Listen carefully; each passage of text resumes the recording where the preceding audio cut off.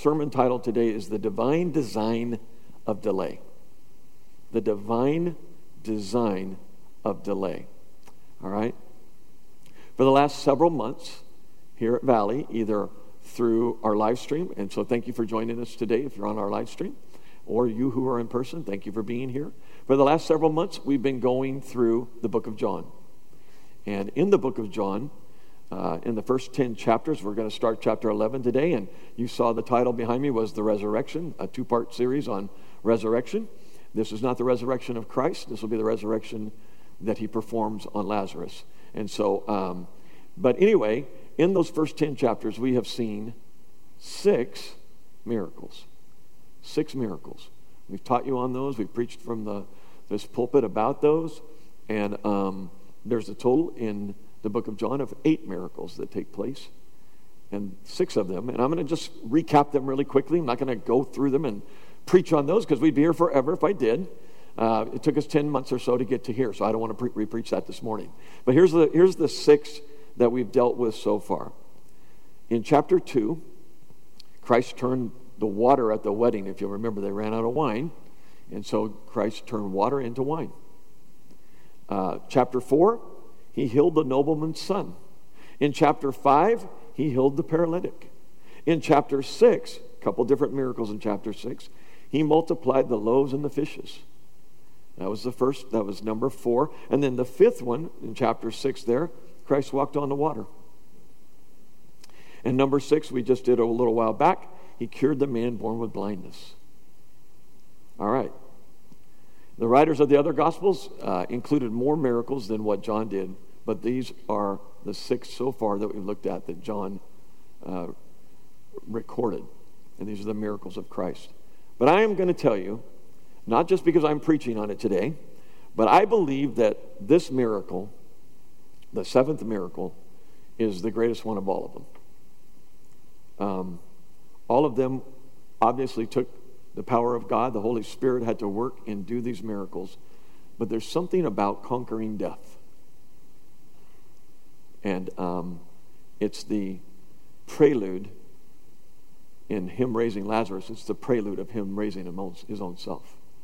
The resurrection. It's also the prelude to what you can expect. Okay, let me say that again, because I got no response at all from you.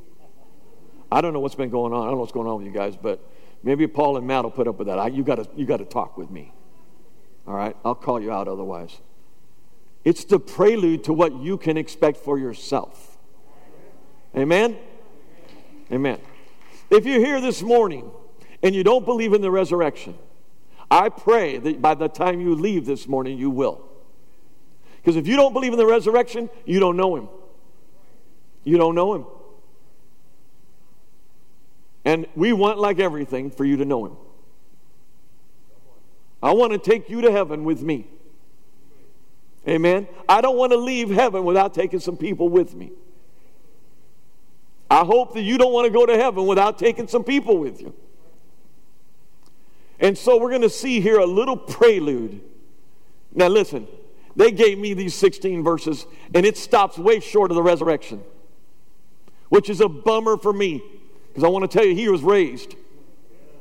Christ is risen, Lazarus was risen, and we're going to one day walk out of a grave if you go that way. Now, I'm hoping, my grandpa used to say this, at least this is what I understand. I think I've heard him say it maybe once or twice. I was a young kid. But my uncles and my dad told me he said this all the time. When he comes back, I'm either going subway or I'm going to go airmail.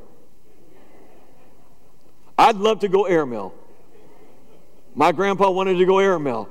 He went subway, but tell you what, when Christ comes back, I'm going to see my grandpa again. I'm going to see my dad. I'm going to see my mom. But most of all, I'm going to see the one that died for me. Amen? Amen? All right, you're going to have to preach with me now. I already warned you. Don't make me have to call out your names. In this miracle, we will see the glory of Christ revealed. His deity will be presented once again. And so I'm going to read the passage to you, and then I'm just going to try and hit some spots in here and tell you what I see. And tell you why I think that the divine design of delay is so important. Here we go. Look at the chapter with me, chapter 11. Now, I do my studies, and I usually do my stuff from NASB, New American Standard Bible, and so I'm sorry if it doesn't line up completely with the NIVs that we have in our pews. Or no, we don't have them in there. They're not there right now. Sorry. Hopefully you got a Bible with you, but I think that my dear friends up in the booth will take care and put this behind us. Now, a certain man was sick, Lazarus of Bethany, the village of Mary and her sister Martha. It was the Mary who anointed the Lord with ointment and wiped his feet with her hair, whose brother Lazarus was sick. So the sisters sent word to Jesus, to him, saying, Lord, behold, he whom you love is sick.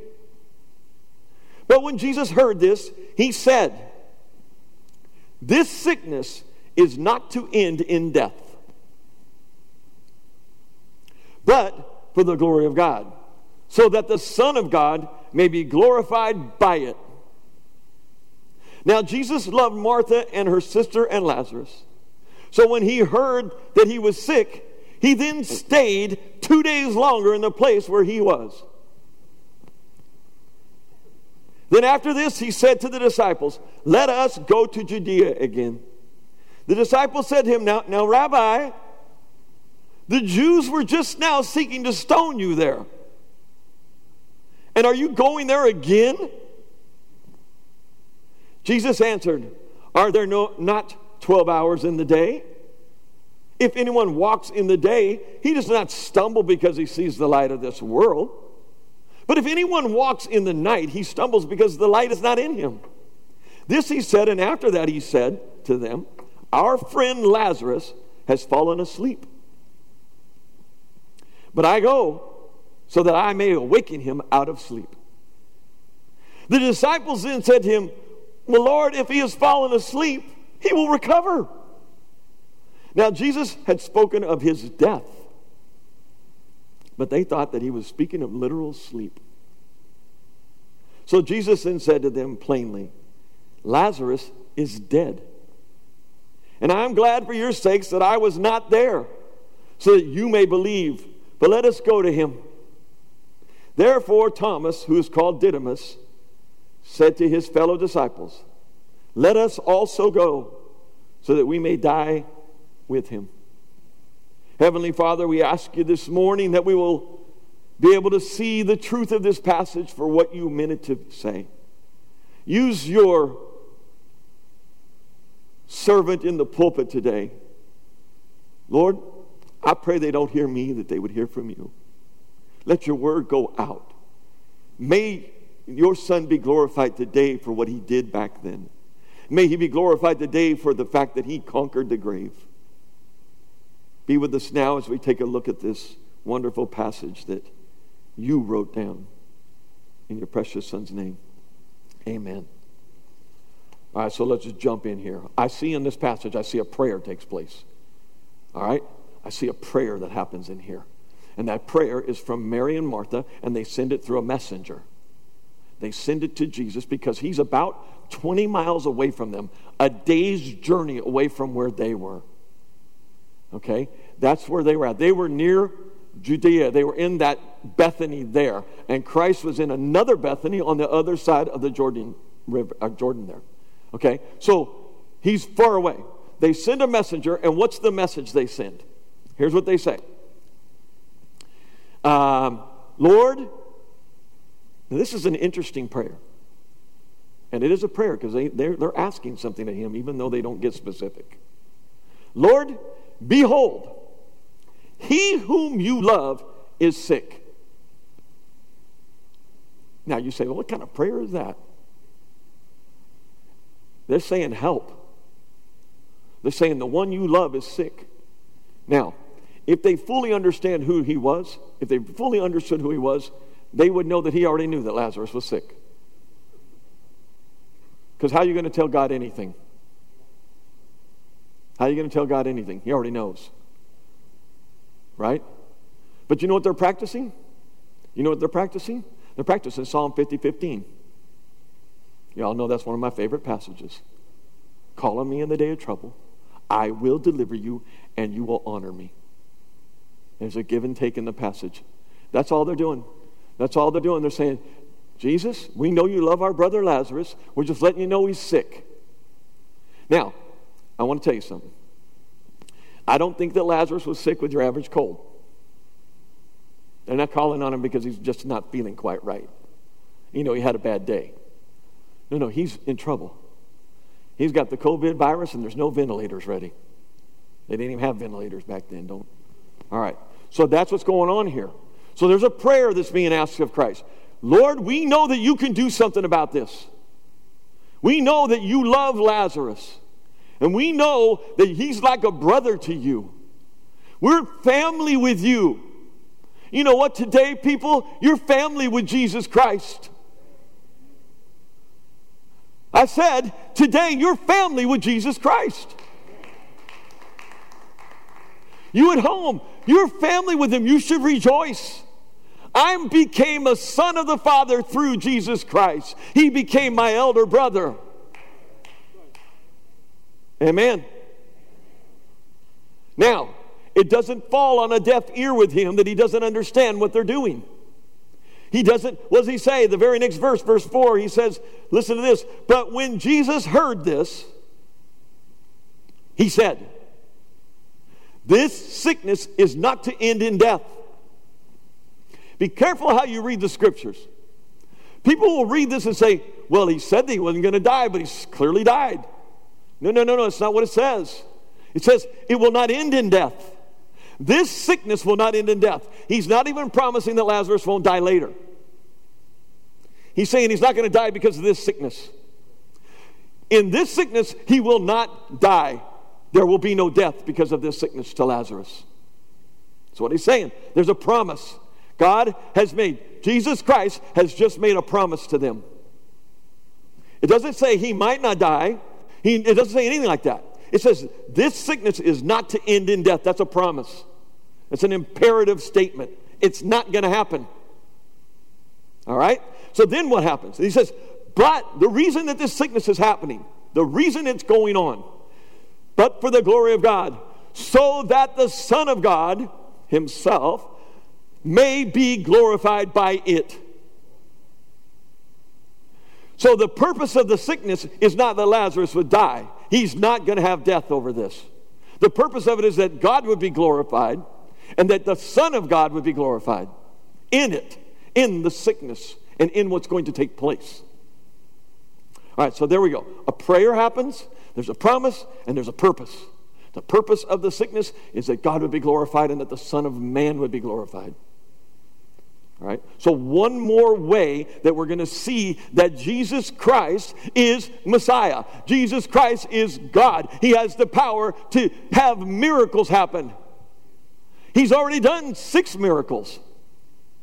You think those are easy miracles? You think they're coincidental? No, they weren't. You try walking on water. You try raising a paralytic. You try making a man that was been blind all his life see. Well, no, they already had an understanding of who they were dealing with. We all kind of know at chapter 11, there's already some proof that he is God. They just haven't fully understood it yet. A prayer, a promise, a purpose. And then we get this rather unusual response. I think it's unusual. Maybe you don't, but I think it's very unusual. Especially if you haven't read past this verse of verse 16. So let's do this. It says very clearly in verse 3 and in verse 5 that Jesus loves Lazarus and he loves Mary and Martha. Doesn't it say that? Look in your verses. Verse 3, Lord, behold, he whom you love is sick. It's obvious that Christ loves him. What kind of love is he talking about there? There's 2 different loves in those 2 verses. The one love in verse 3 is phileo. It's the brotherly love. This is someone I'm so close to. I have a brotherly kinship. We're just such great friends. Got anybody like that in your life? it's the kind of love that's that phileo, the brotherly love. Philadelphia, right? Named after phileo, the city of brotherly love. Depends on what part of the city you're in, whether you believe that or not. But in verse 5, he says he loved them again. Well, why would he say that again? Well, that's a different love that he says there. And this is John evidencing that John was with him. He saw this stuff take place. Okay? He's writing down the things that he saw. And he says this. Now, Jesus loved Martha and her sister and Lazarus. The word there is the agape type of love, indicating a divine, unconditional love. Loves them both ways. Loves Lazarus differently, though, apparently, because he didn't include Mary and Martha in the phileo love. He only included Lazarus in that. And he may have loved them the same way, but I don't see it in the passage. I see them in a different way. So that's the thing. He's saying, I love him dearly. It's very obvious that he loves him. I think the messenger that brought the message knew that Jesus loved Lazarus. He was from the same town. This was a spot where Mary and Martha and Lazarus lived, is a spot where a lot of Jesus' ministry was centered right there. That was kind of his headquarters. Every time he went out, he came back to that area. So they had a relationship that was known by a lot of people. What is Jesus' response? It's a puzzling response. It's a very odd response. His initial response, though, is to answer the prayer. How did he answer the prayer? With a promise and a purpose. It won't end in death. Okay, so wait. If you had a loved one, someone that you love, and they text you right now here in church, and they said, I'm in trouble, I need your help right away. Somebody's in a wreck, we need to see you at the hospital, whatever. How many of you would stay and listen to me preach? Oh no, you wouldn't. I would hope you wouldn't. I would hope you would get up and go to that family member or that person that you love dearly and that you'd be by their side. That seems like the natural thing to do. Doesn't it?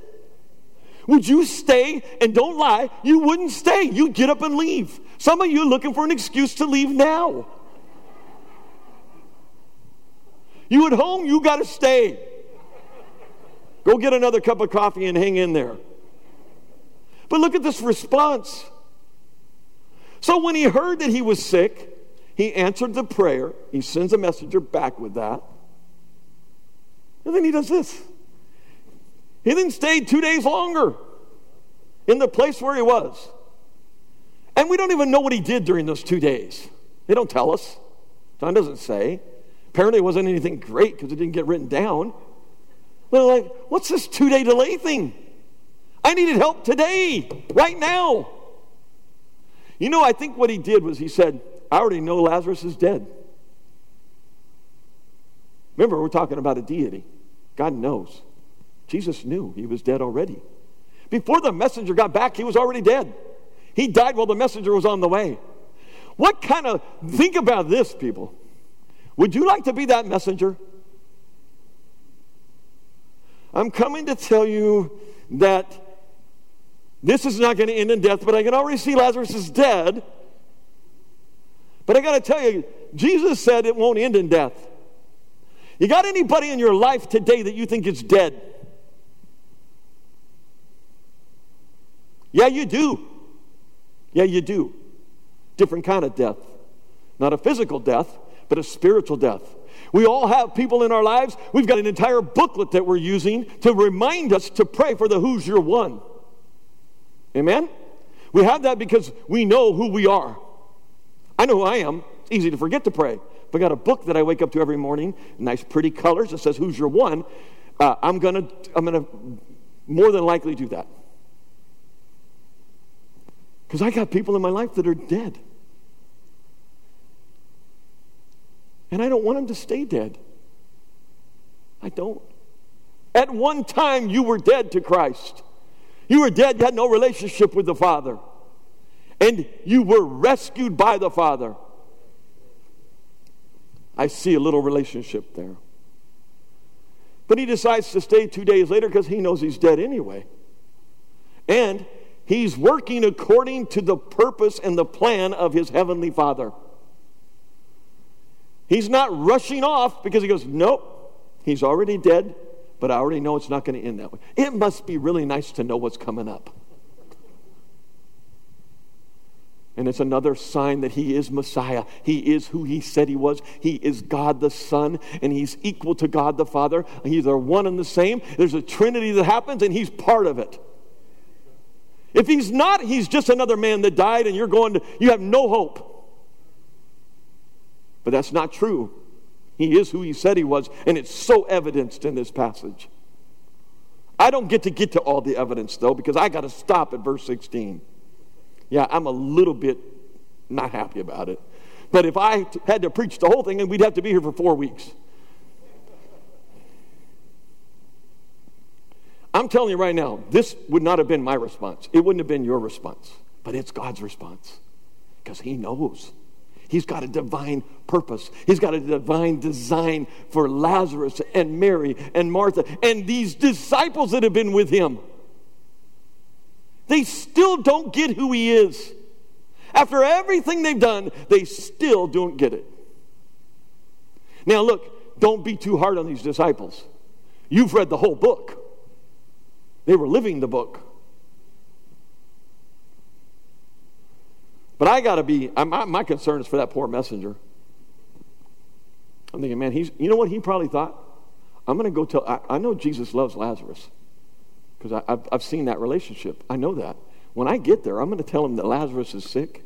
I think he probably worked. Remember, he had all day to do this. He's thinking about his message he's going to deliver. I'm thinking by the time he got there, he thought, I'm going to tell him about it. He's going to go, hey, we're going first thing in the morning back there. And I'm going to go with you, the messenger. I'm not just going to send back an answer. I'm going to go with you. We're going to go take care of this.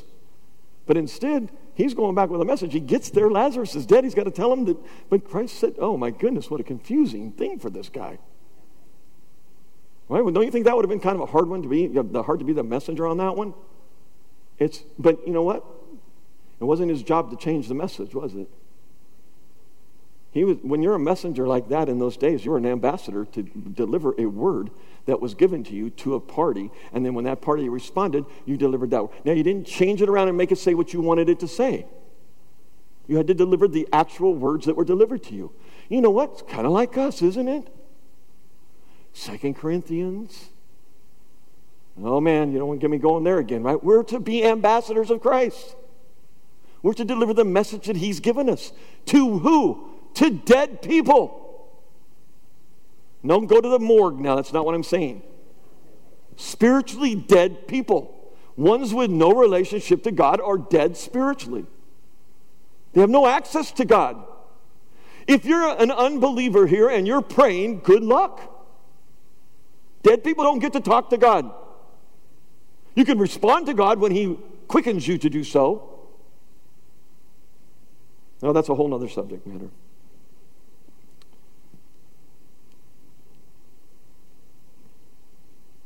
What do you think the disciples were thinking when this is going on?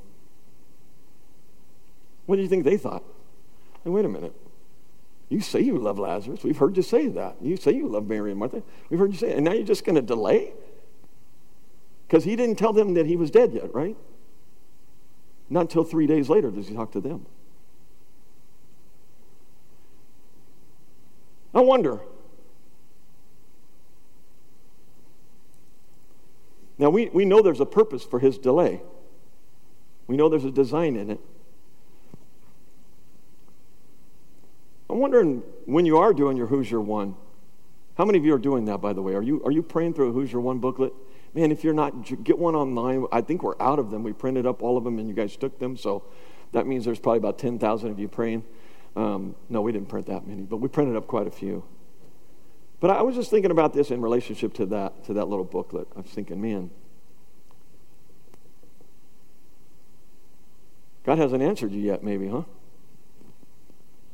Has he answered that yet? Have you prayed for that person for 21 days now, and God, has he answered that prayer yet? Is that person saved yet? Is your one saved yet? Are you going to give up praying? Oh, I hope not. I have a story to tell you. Notice how I segued right into that, didn't I? It's not written down, but I got a story to tell you. And if you've heard me preach, you've heard me say this before. My mom, who my whole life, I just knew my mom and dad to be in church. That's just who they were. And for 30 years, my mom prayed for my brother Martin, my middle brother. I'm the youngest of 3 boys. For 30 years, maybe more, maybe a little less, she prayed for my brother Martin. And he was at that time, he was either a Christian who was far away from the Lord. He was that younger brother off in the far country, or he was just someone that had never been saved. And he will argue with that he was saved, so I'm going to take it that he was. But for 30 years, she prayed for him. My mom contracted bone cancer about 2 years before that 30-year mark, and she passed away. And she never saw the answer to that prayer. So would that mean that God had no design in answering that prayer? There's no divine design. No, because about a year after my mom had passed away, I'm up here leading prayer time, and I look out right back there, that very back row, and there sits my brother, Martin. And for 6 weeks in a row, I looked back there, and he was there every week. And I thought, you know what? God's doing something in his life. I'm not even going to talk to him. I didn't. For 6 weeks, I didn't talk to my own brother who came to church. I never went and looked him up like, let's let God deal with him. Stay out of God's way sometimes is a good thing to do. So I stayed out of the way. And he just kept coming. And he kept coming. And finally he said to me, I've been coming for 6 weeks now, Bob. He saw me finally, and I went, yeah, I know, I've been seeing you. Downplay it a little bit. And I go, why are you coming here? Not a real passionate thing to, compassionate thing to say to your brother, but I'm like, why are you coming? You've known this is where you should be. Why are you here now? Who convinced you to come? Oh, be careful you don't forget that God is the one working in people's lives, not you. He'll use you to work in their lives, but he has to work on their hearts. He said, you know what, Bub, I can't explain it. 6 weeks ago, I went to bed. I woke up the next morning, Sunday morning, and I said, I'm going to church this morning.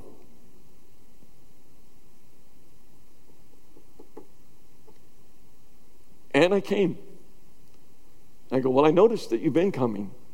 What's different this time? Because he had done that before. He goes, I can't explain it, Larry.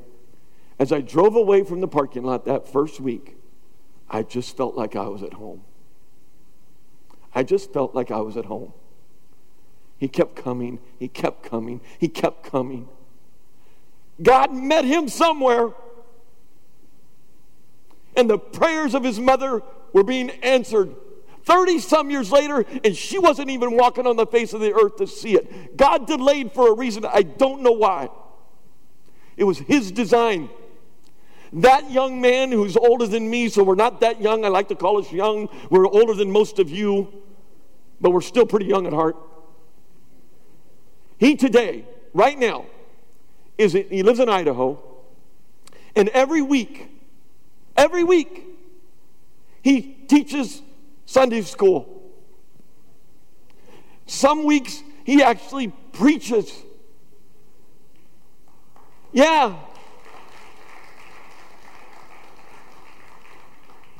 Now, God, why would you wait 30 years to bring him to church and then move him off to Idaho? Because he had a plan in his life. He's doing some things at a church that he may never have done here at Valley. But up there, he's ministering the gospel of Jesus Christ to a smaller church that needs him to be there on God's behalf. God had a plan in it. So what does that tell you? Don't give up your prayers. Don't give up on God. I've prayed for one individual all of their life, and there's still a mess. There's still a mess. And I love them dearly. And I'm like, God, what's your plan?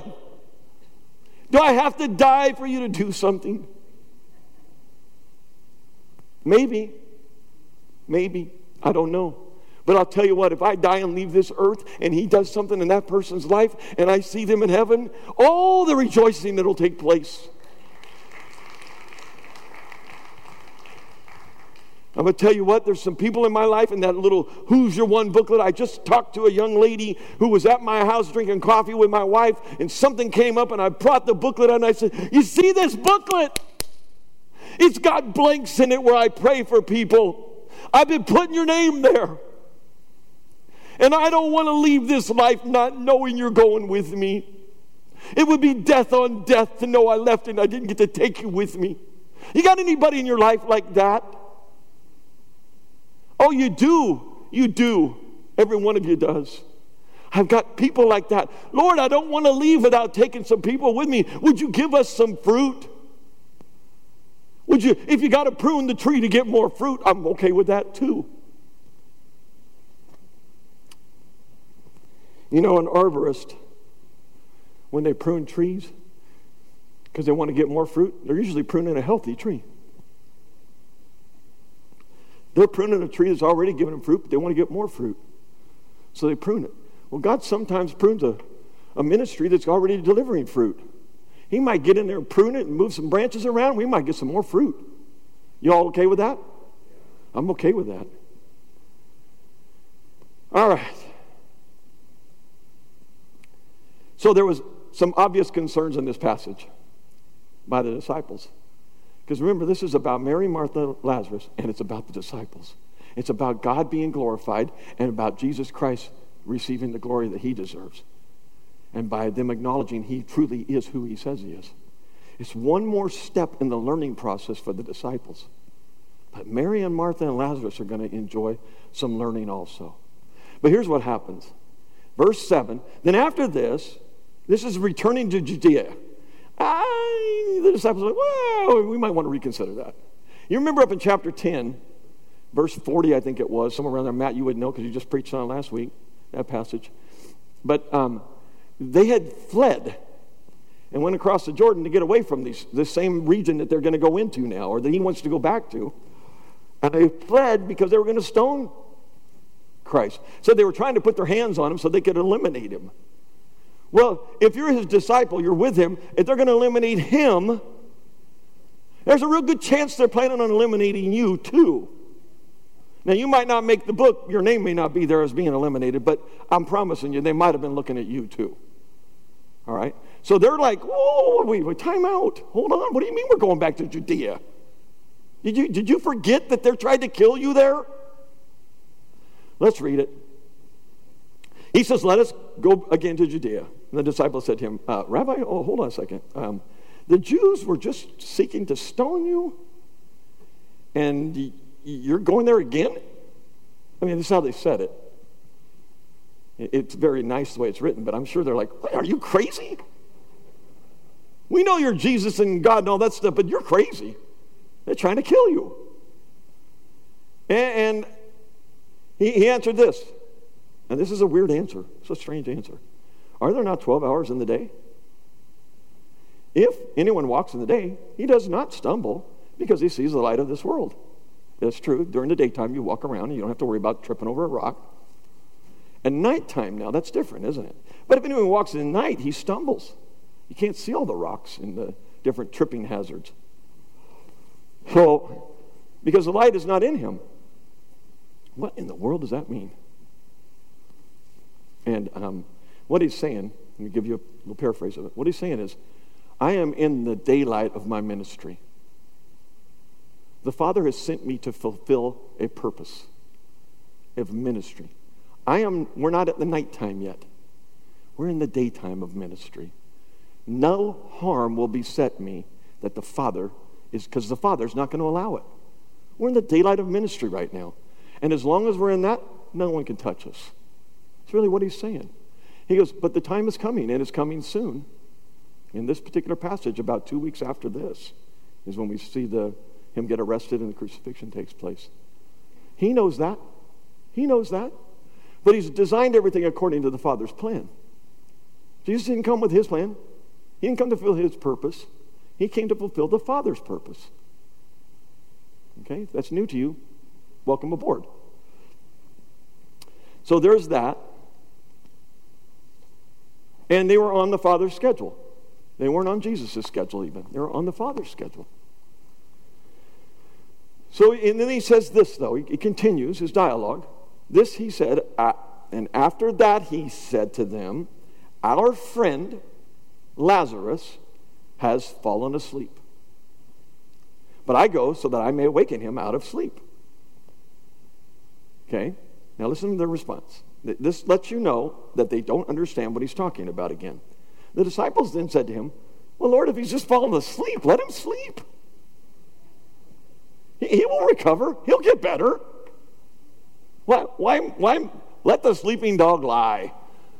Kind of a thing, right? Because guess what? When you get sick and you go to the doctor, or you call your doctor, or you set up a web appointment or whatever, and they say, okay, we don't think you have an infection or whatever. So what do they tell you to do when you're sick? Get some rest. Get some rest. Drink lots of water. You know, all those things they say that your mom told you when you were little and you didn't believe her, so now you go to a doctor and he tells you the same thing. All right? So get some rest. Sleep. Why is that? Sleep is the best medicine sometimes for whatever is ailing you. You wake up and you feel better. That's how it works. Because God has uniquely designed your body to heal itself. Not the doctor telling you, oh, he told me to sleep, he's the miracle worker now. Baloney. So, but it's like, well, they're like, well, if he's just sleeping, he'll recover from that. He's going to get better from the sickness if he's sleeping. Now, the problem with that is that's not the word that Jesus was using. He wasn't using the word slumber. He wasn't using like, he's just kind of resting and he'll get better. No. He was telling them that he's dead. Jesus uses the word for death, and it's used in the New Testament most of the time when we hear about a believer in Jesus Christ passing away. What is the terminology that's used? They're asleep. They didn't die, they went to sleep. What is John? Let's just look real quick. Oh my goodness, now we're looking at other passages. We could be here forever. Not really. I'll get you out of here in less than 30 minutes. Just to make you nervous. Look at this, John 5:24. Look at this. Truly, truly, I say to you, he who hears my word and believes in him who sent me has eternal life and does not come into judgment, but is passed out of death into life. Okay, wait a minute. So if I've passed out of death, I believe in Christ, I've accepted him, he's now living in me, I'm never going to die, he's saying. But my body stops. It's going to appear that I'm asleep. It's going to be like I just went to sleep. I've seen my loved ones after their spirit has gone out of the body, and it looks like they're asleep. I've seen them struggle to that point, and then once that's gone, they just look like they're asleep. And Christ is saying to them, he's just asleep.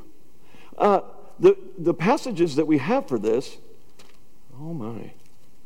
I like to use these passages so you don't think I'm making stuff up. 1 Corinthians 15, I think it is. If not, Tim's going to have to tell me what the passage is. It's 15. Oh, here you go. Chapter 15, verse 51. Behold, I tell you a mystery. We will not all sleep, talking to believers, but we will all be changed. You know, also in 1 Corinthians, he talks about when they were misusing the Lord's Supper, believers misusing the Lord's Supper, coming there with sin and mistreating it and abusing it. He said, many of you have fallen asleep. He didn't mean they were taking a nap in church like some of you are doing now. He meant they were dead because they were mishandling the Lord's Supper. So we see it there. And then my favorite one is 1 Thessalonians. I love this passage. If I can find it.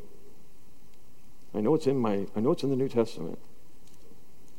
So, but you get to this passage here. What a hope this passage is. Come on, where you at? I should have wrote these things down, shouldn't I? All right, here we go. I'm looking for chapter 4, guys. If you get there ahead of me, great. 1 Thessalonians 4, verse 13. Let's read that. Okay. But we do not want you to be uninformed brethren, so he's talking to believers, about those who are asleep. Same word that Christ used here for Lazarus is asleep.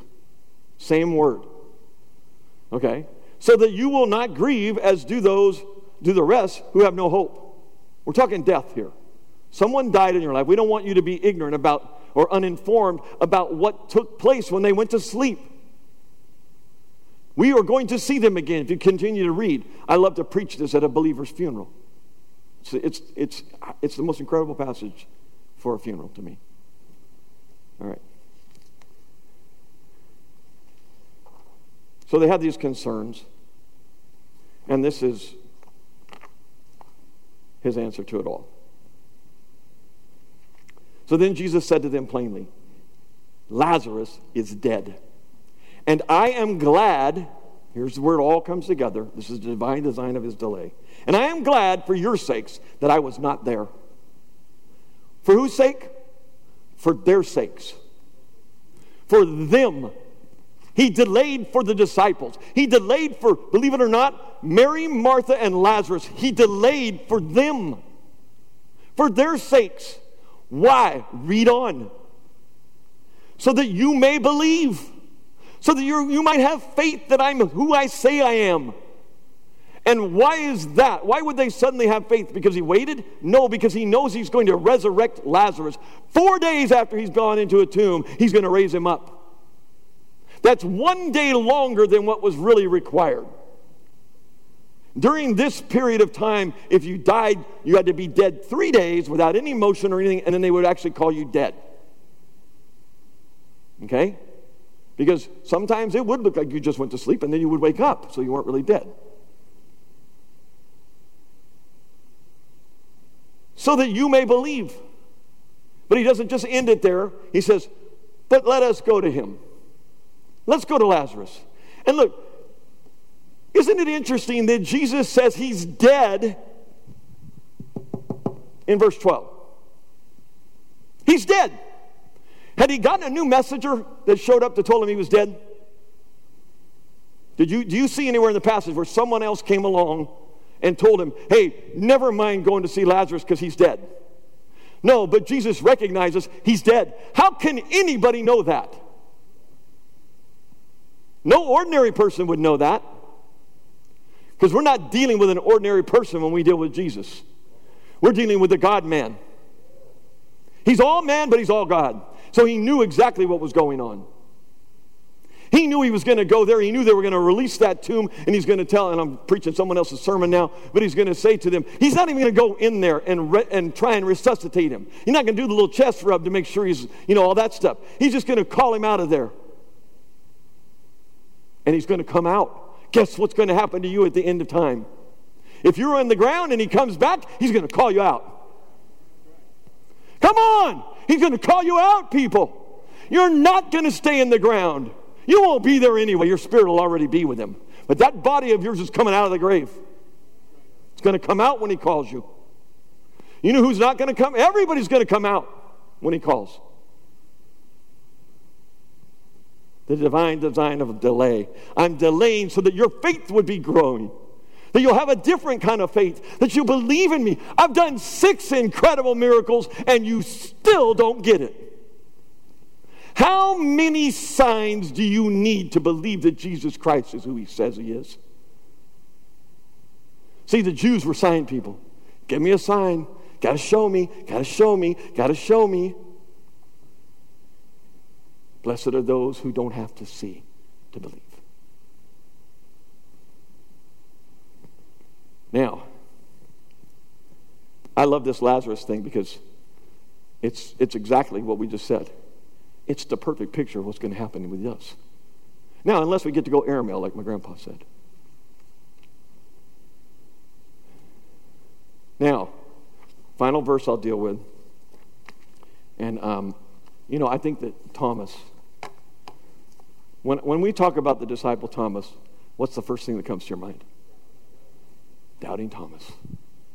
Doubting Thomas. What a moniker to have put on your name, huh? That's something real positive, huh? You love that one. Hey, I'm Thomas. Oh, hey, doubting Thomas. Yeah, that's me. Yeah, okay. Whatever. But look what Thomas does here. After Christ says, we're still going to go. I know that they're trying to kill me. But God's got a purpose that you guys don't know about. We're still going to go. Let us go to Lazarus. Thomas says, therefore Thomas, who is called Didymus, you know why he's called those? Thomas is in Aramaic. Thomas is the word for twin in the Hebrew language. Didymus is the word for twin in the Greek language. Okay? Just so you know. So he was a twin. And I think sometimes we're the twin brother. Because all of you have doubted at some point, haven't you? Oh no, none of you have ever doubted. Not true, is it? Although we don't know who the twin is. So that's why I said sometimes I think it's me. I say I'm a lot like Peter and I'm a lot like Thomas. Let us also go. This is doubting Thomas. Let us also go so that we may die with him. I want to say I looked at a ton of different commentaries and they're split on this. Is he saying, well, let's just go with him and we'll die with him? Or is he going, let us go with him because if he's going to die, we're going to die with him? I think it was that way. I want to believe it was that way. You know why? Because he was standing with Jesus Christ. When he doubted, there was no Christ in the room with him. There's a bunch of disciples that had probably told him some pretty big fishing stories in the past. And he's like, I'm not going to believe that he's actually back until I see it, until I can touch the wound in his side. But you know, it's very interesting. I don't want to get too ahead of myself here. It's very interesting that Thomas here, when Christ is present, seems to say, well, let's go with him then. We can't let him go die by himself. Let's go. We signed up for this. Peter, when he was with Christ, he became a great warrior in the garden. He's nothing but a fisherman. He pulls out a sword and takes on a Roman garrison. The most ruthless fighting men of all time, maybe. And Peter, the fisherman, is ready to fight. Why? Because Christ is present. And when did he deny? When Christ is on a cross and not with him anymore. When did Thomas doubt? When Christ was not there anymore. And guess what? Both of these men died because of the cause of Christ. Why? Because the Holy Spirit came. Once they were indwelt with the Holy Spirit, their courage was back. So I want to believe it was courageous what he was doing. I really do. He could have been a little pessimistic, but I think he was showing courage. I'm done. So what does all that mean to you? What does all that mean to you? What's the whole point of this passage?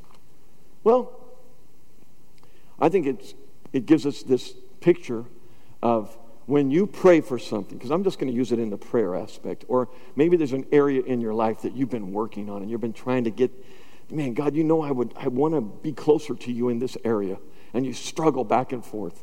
And you're like, my dad called me one time and we were talking about ministry, and he was on the phone and he was telling me some things about what he'd seen in my life, and I was blown away that he was saying those things. And I'm like, well, man, Dad, I'm just trying to do what I think God wants me to do. I'm not trying to do it to get any, I'm not after the pleasing of men. I want to please God.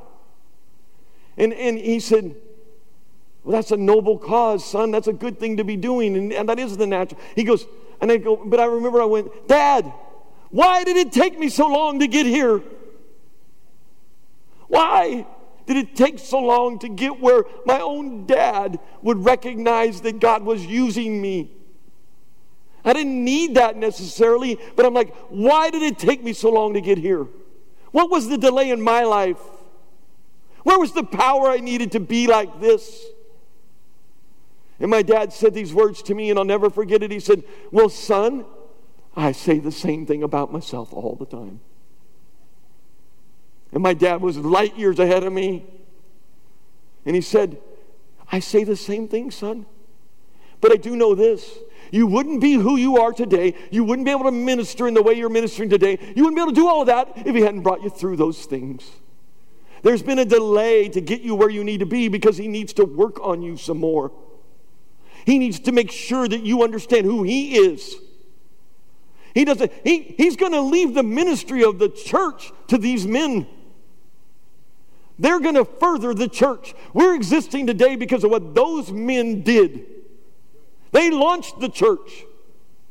Now, they had the Holy Spirit, but if they hadn't understood who they were following, they would have never launched the church.